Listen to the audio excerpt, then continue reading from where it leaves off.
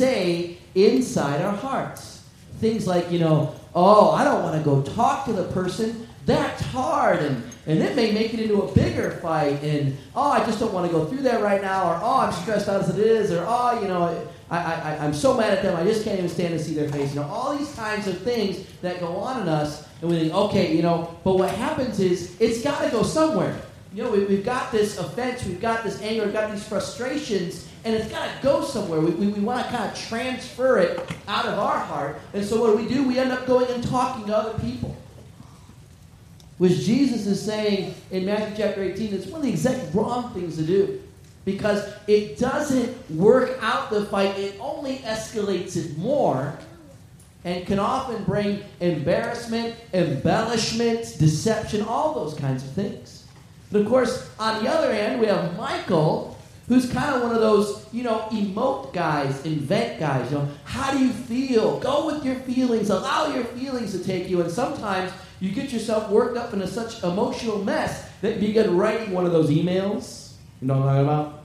One of those emails that just kind of vents all of your feelings and frustrations. Rather than face a person, you write a whole bunch of things in the hopes that might start something. But often, that doesn't get us much place either. In Matthew chapter 5, verse 23, Jesus says, settle matters quickly. Settle matters quickly. And in chapter 18, beginning in verse 15, Jesus says, if your brother or sister sins against you, in other words, they have offended you, they have done something wrong to you, he says, go and point out the fault, just between the two of you. If they listen to you, you have won them over. But if they will not listen, take one or two others along, so that every matter may be established by the testimony of 2 or 3 witnesses. If they still refuse to listen, so remember, the 1 or 2 others was in the hopes of working out the fight. But if they still refuse to listen, Jesus says, then take it to the church, to the authority of the church. Now, obviously, Jesus is speaking specifically in a church setting, but really this applies, if you have a work setting, keeping it between you and then maybe one coworker that the both of you trust, and then, of course, if it escalates beyond there, you find your authority there, or civil authority, a police officer, so on and so forth. Jesus' advice about conflict resolution can really be boiled down to 3 principles that I've tried to put in one sentence. Real short. Advance a few slides here. Here we go. Go to the person first, go to people second, and the pastor third. Go to the person first. That is probably the most important thing, whether you are 5 years old or 500 years old, which is nobody. But, no matter what age, to just go and work it out first. Sometimes as parents, we teach our kids the wrong way to resolve a conflict because we allow them to come to us, and then we've got to go and get involved and mediate it. One of the best things we can do is say, you know what, why don't you go try to work it out first? And then after you hear the crying and screaming and fighting, then you got to go and resolve it. But go to the person first. Go quickly, go face-to-face, and go one-on-one. And it's really hard often to do the quickly part. In fact, there are some of us who have held on to anger for so long that we become defined by our anger. We are the person who lives on earth who is mad at that person. And all of a sudden, that's like our whole new reason for living. We may not think it consciously, but how many of you have ever heard of family fights where they're almost defined by their tearing down of the other family member? And you begin to know them as the uncle who trashes Aunt May or the aunt who trashes cousin Susie. I know some people, I have a buddy of mine, and this isn't to get political, but every time I call him, I get the litany of what the president is doing. I mean, it's just anger. And I try to change the subject, but there's just, more and more, I can't believe this and I can't believe that. And finally it's like, why are you so angry? And I said, well, you know what? I can't talk to the guy. It's not like I can sit him down and say, here's my problem. So if I can't work out my anger, why even get angry in the first place? Like, I just couldn't be like you. I said, well, I'll tell you what. Next time you come down to California, I'll dress up like Obama. I'll sit across from you, and you can vent all of your anger. I don't want to minimize pain for a moment. In fact, for some of you to go to the person, you might have to get professional help first. Sometimes the pain is so deep and so wide, the offense so grievous that to just go half-cocked might not be the wise path. But nevertheless, letting it linger and leaving it doesn't make it go away. And Jesus is very clear. If conflict is to be resolved, it has to be handled quickly, and you have to go to the person. Second thing he says is go face to face. Go to the person, do it quickly, and do it face to face. Notice I did not say Facebook to Facebook. I know a lot of people these days think that Facebook is face to face. It is not. Furthermore, the rest of the world does not want to be drug around with all of our dirty laundry. Amen? Amen. You ever seen a post on Facebook and you go, oh man, you almost feel bad for the people. You know, oh, I can't believe they posted that. That should really be private. You know, we live in a day and age where face-to-face communication is getting harder every day. We're getting further and further away from actually talking to each other. You know, it kind of began with handwriting, right? Before handwriting, we had to work out conflicts face-to-face. But now, with the development of handwriting, we could write a letter. And we could send that letter. And we could give people a piece of our mind via the letter. How do you think the United States of America came into being? We did not send, George Washington over to talk to King George. We sent him a letter.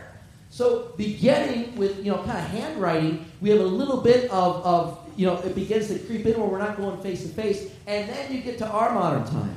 You get the telephone. We have the invention of the telephone or the invention of email or texting. You know how many fight over texting? When at the end of the day, and I can't tell you how many times it's happened, where I have received an email and someone's just trying to chew me out or rip me apart, and ultimately they end up apologizing. And it never fails. You're like, you know what, Tom, I just overreacted. I was wrong. I really apologize for sending that email. And I go, oh, okay. And they'll look at me and they'll say, hey, do you mind, would you be willing to delete that email I sent you? No. Never. I'll never delete that email. You never know when I might need a favor. This email may come. This email may come very handy.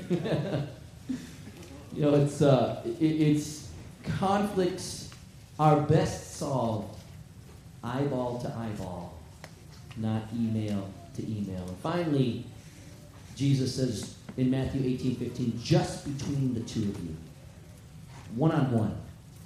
One of the things in the country one of the countries I was raised in the Middle East, they have this cultural thing called saving face. I never understood it, but when you engage people, you always try to give them a way to save face.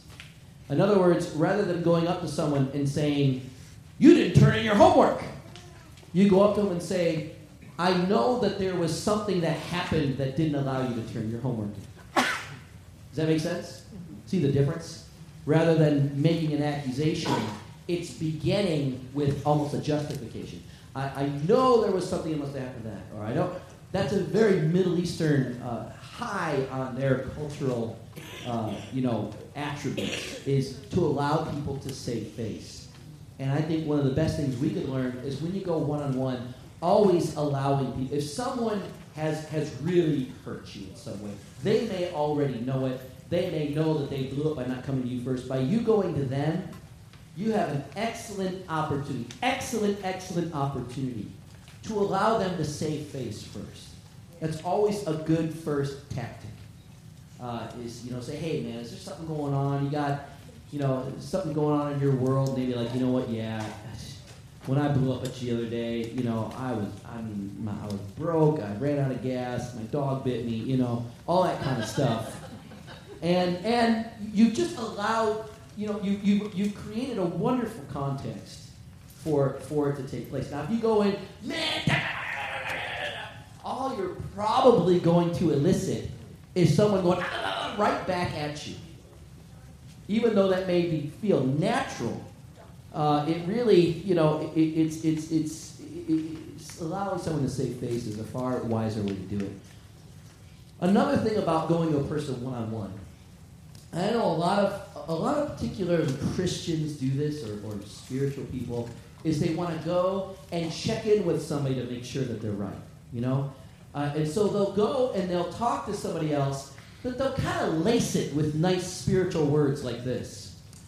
Joe, I would like to talk to you about Bob. I think we really need to pray for Bob because he's acting like a jerk, And we kind of lace it with nice spiritual words, but at the end of the day, all we're doing is we're not talking to Bob, but we're talking to somebody else, clothing it or dressing it up with nice words like let's pray for him. But at the end of the day, gossip is what's really happening.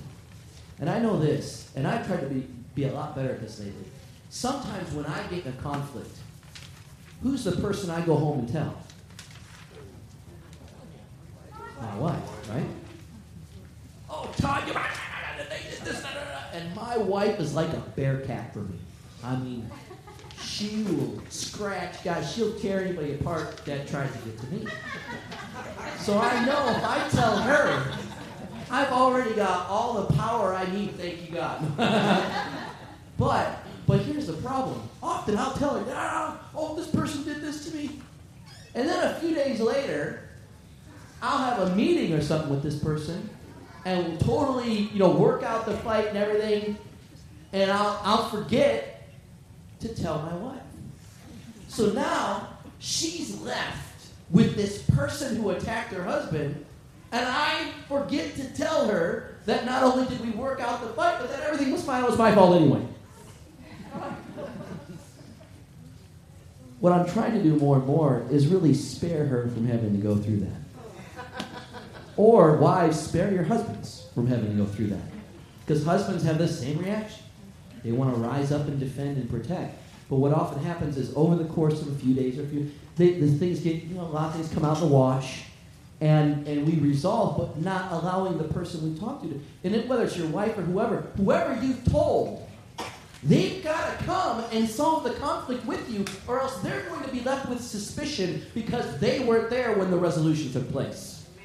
Does that make sense? That's why Jesus is saying this. Jesus is smart. He is wise. He gets this stuff. He's God. He made people. He knows how our weird, psychotic things happen to us.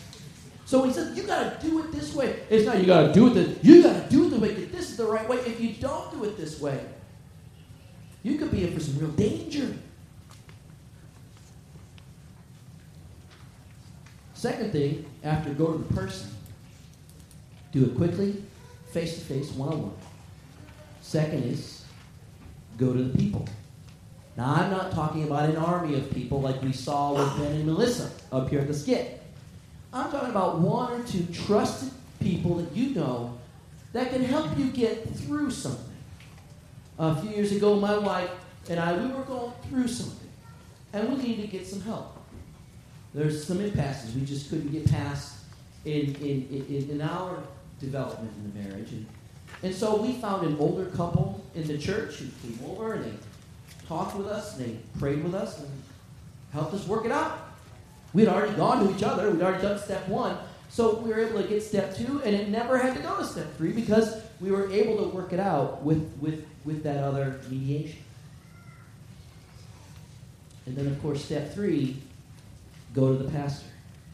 Or whoever authority you might find in that situation. Could be a boss, could be a supervisor, could be a family authority, maybe a parental figure, or someone who's the patriarch or matriarch to kind of help you work some things out. But if you've gone to the person and you brought some people to try to help you as well to the person, then at some point, if it's still causing damage, you might need to take it a bit further up the authority scale in order to find resolution. But the point is finding resolution, not living in conflict. And it goes back to Matthew chapter 5. Jesus gives us the reason why. I mean, let's face it. There is always the question, well, Tom, good point. Well, why not just stay angry? Because Jesus says we can't handle it. We let the think we're handling it. But ultimately, anger becomes bitterness. Bitterness becomes hatred. And hatred can lead to... Everybody get what I said? I'll do it one more time.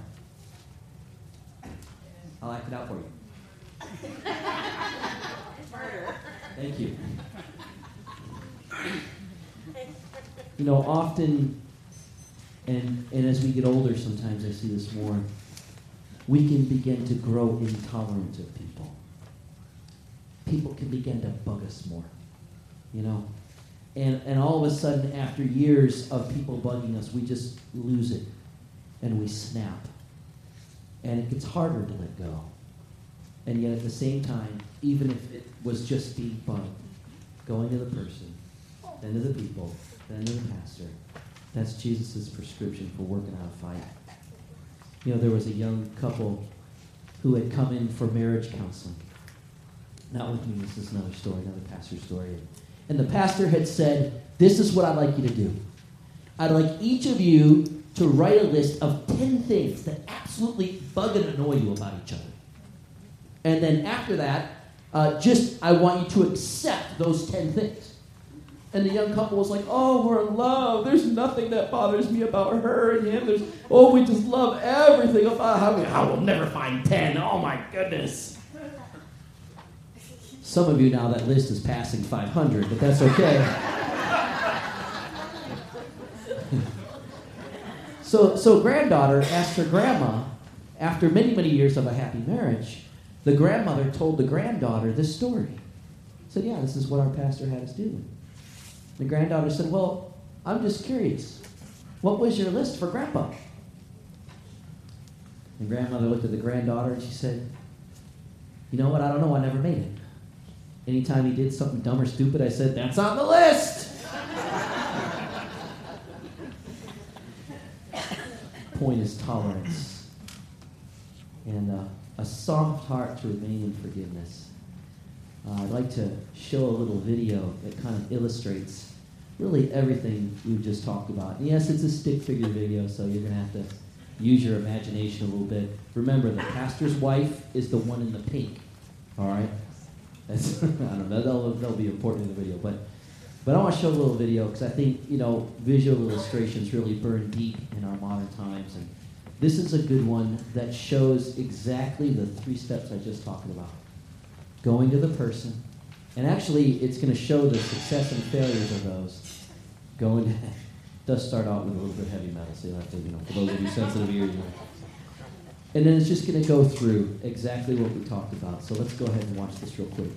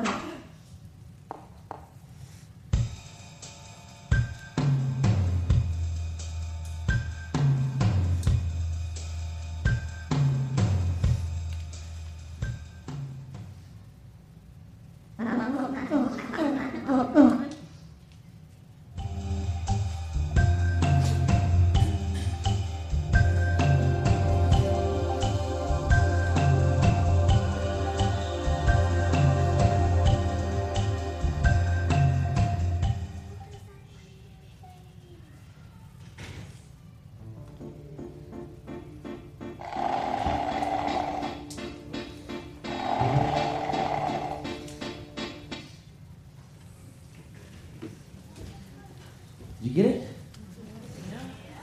You've seen it 3 or 4 different ways now.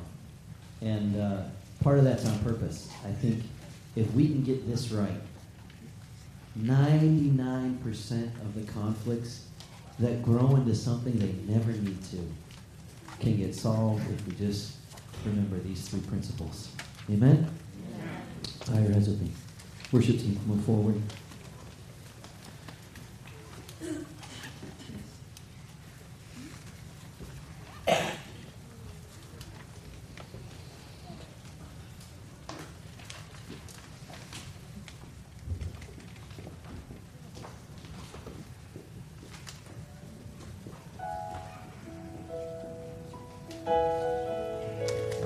Before we head out, I'd like to just have a moment where maybe we think about some of the fights that we might be currently involved with.